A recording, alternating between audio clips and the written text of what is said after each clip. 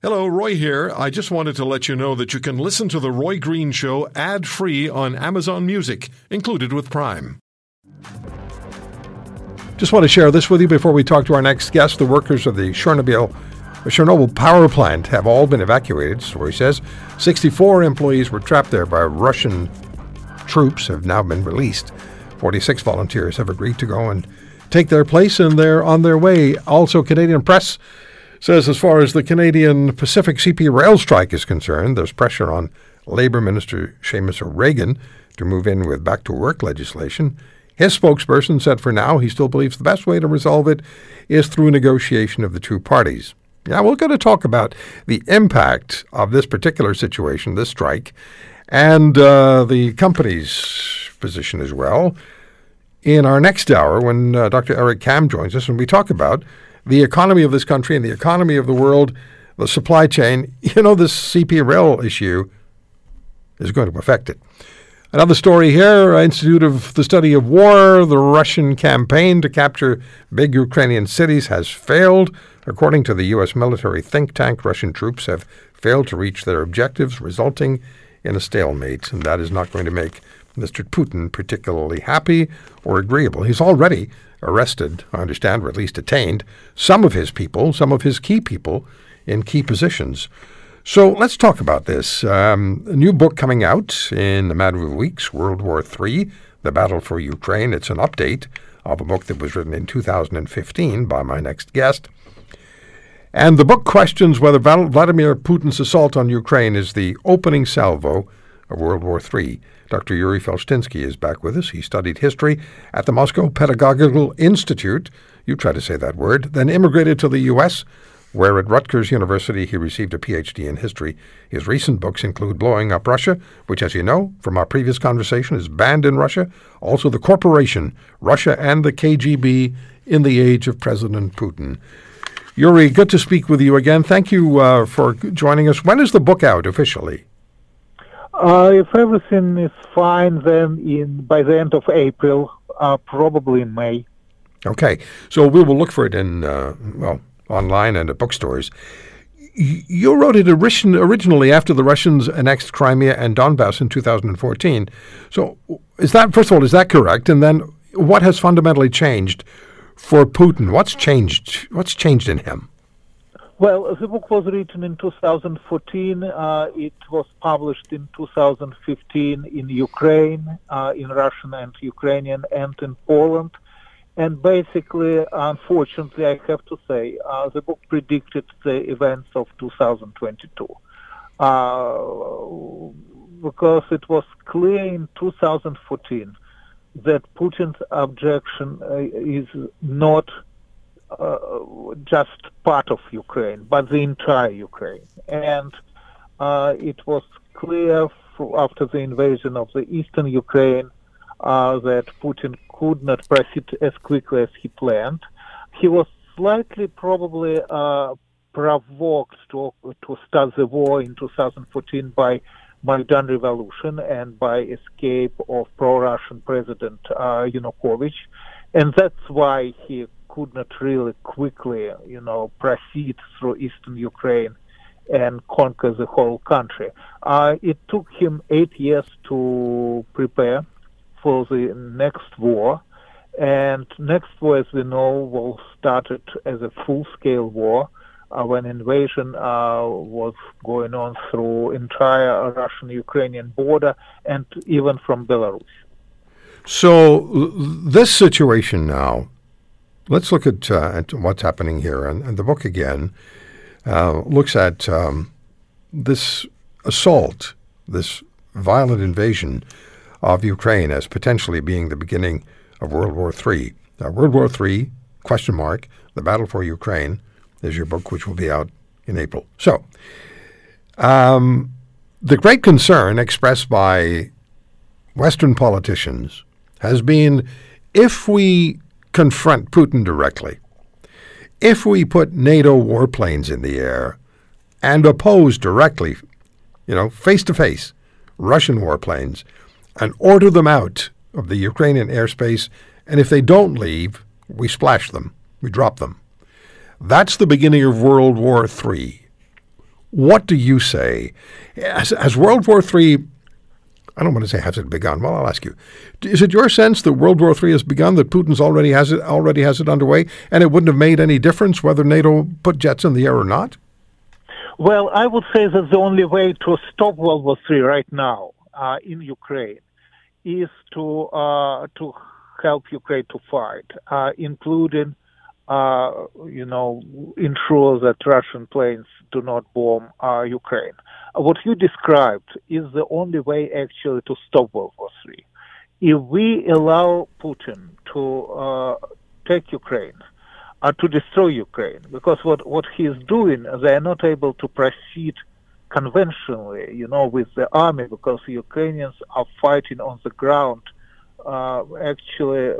great, absolutely. And Russians are losing a lot of soldiers. By all estimates, they lost already more than they lost in Afghanistan. They lost more than Americans lost in Afghanistan and Iraq for like 20 years. So Russians are not doing great, but they do not care how many people they are going to lose, and they're destroying Ukraine from the air. And every day, literally every day, they're choosing one particular painful object to destroy, and they do it, and they kill civilians. They kill them by hundreds, and it's absolutely tragic. But the problem is that this could be stopped very easily by NATO or by Americans, and then probably we would not face the risk of the Third World War. Because for Putin, Ukraine is just the beginning. He announces this many, many times. This is not just a question mark whether Putin would proceed further. He told us that he would proceed further. He would proceed to Moldova, and then he would start to recreate the Soviet Union, demanding the return of those territories, like the Baltic states, which belongs to the Soviet Union, and Eastern Europe, which was under the umbrella of the Soviet Union prior to 1991. That's when we are going to have full-scale nuclear war, when he would demand the Baltic states. That's why it's very important to meet Putin now in Ukraine. By the way, Ukraine is a huge country with a very large army. They are fighting, they are ready to fight, they are ready to die, and we just could not allow ourselves to lose Ukraine to Putin, because our military position will become much, much weaker if Ukraine is already destroyed. Yuri, one of the questions I have to ask you is, just how powerful is Putin in Russia? He is just, if not arrested, he's certainly pushed to the side significantly important members of his intelligence service, of his police service, of his military service. Is he just really untouchable? Is he the Stalin of 2022?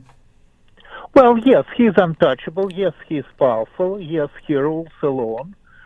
He makes his own decisions. I doubt that there is a circle of, comrades who are advising him. But this power would continue as long as he is victorious. And this is the problem. And that's why this is the problem for Putin. And that's why he is not able to lose Ukraine from his point of view, because then he probably would be taken down by his own comrades. And that's why, once again, it's very important not to allow him to have victory in Ukraine. Okay, let me just follow up on that, if you don't mind. So you feel that Putin, and you've said this, is going to use Ukraine, and it's in your book, or whatever territory in Ukraine he may control, to attack the Eastern European, the Baltic states next, and use tactics employed by Hitler and Stalin between 1938 and 1940. Share that with us. Well, it's very simple. As soon as he takes Ukraine, whatever it takes for the Russian army, he doesn't care.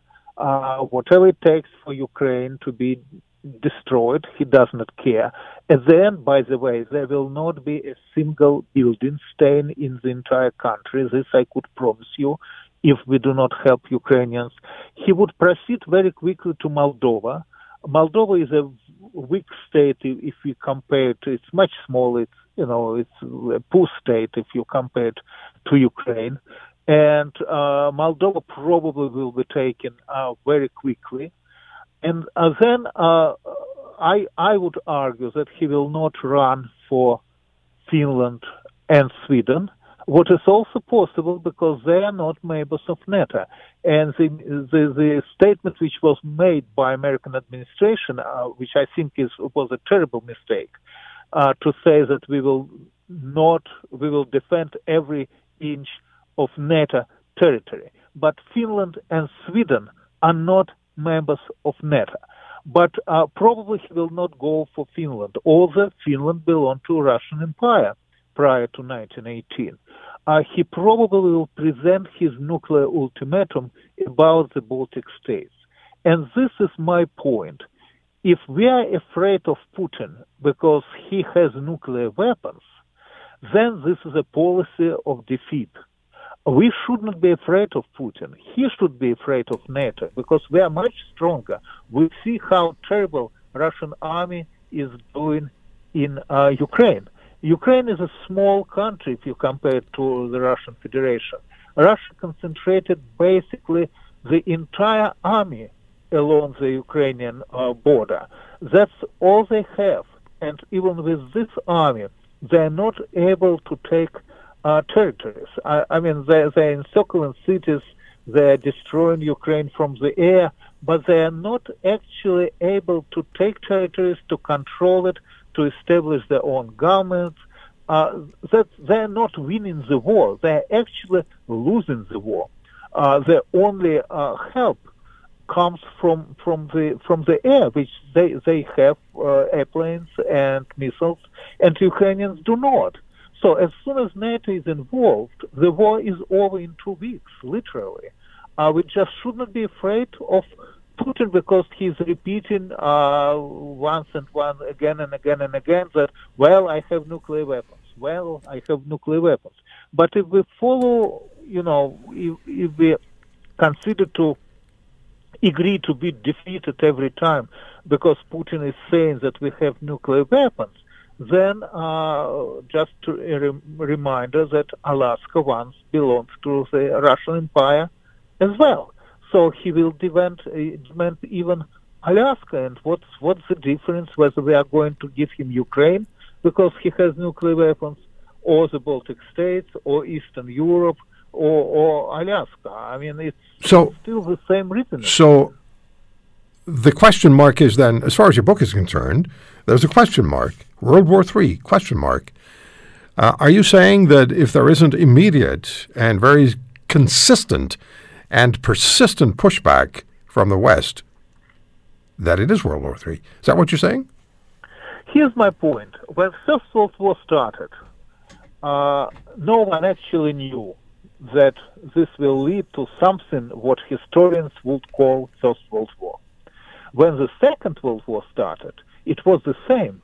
When Hitler crossed the border of Poland on 1st of September 1939, he didn't expect to have the Second World War.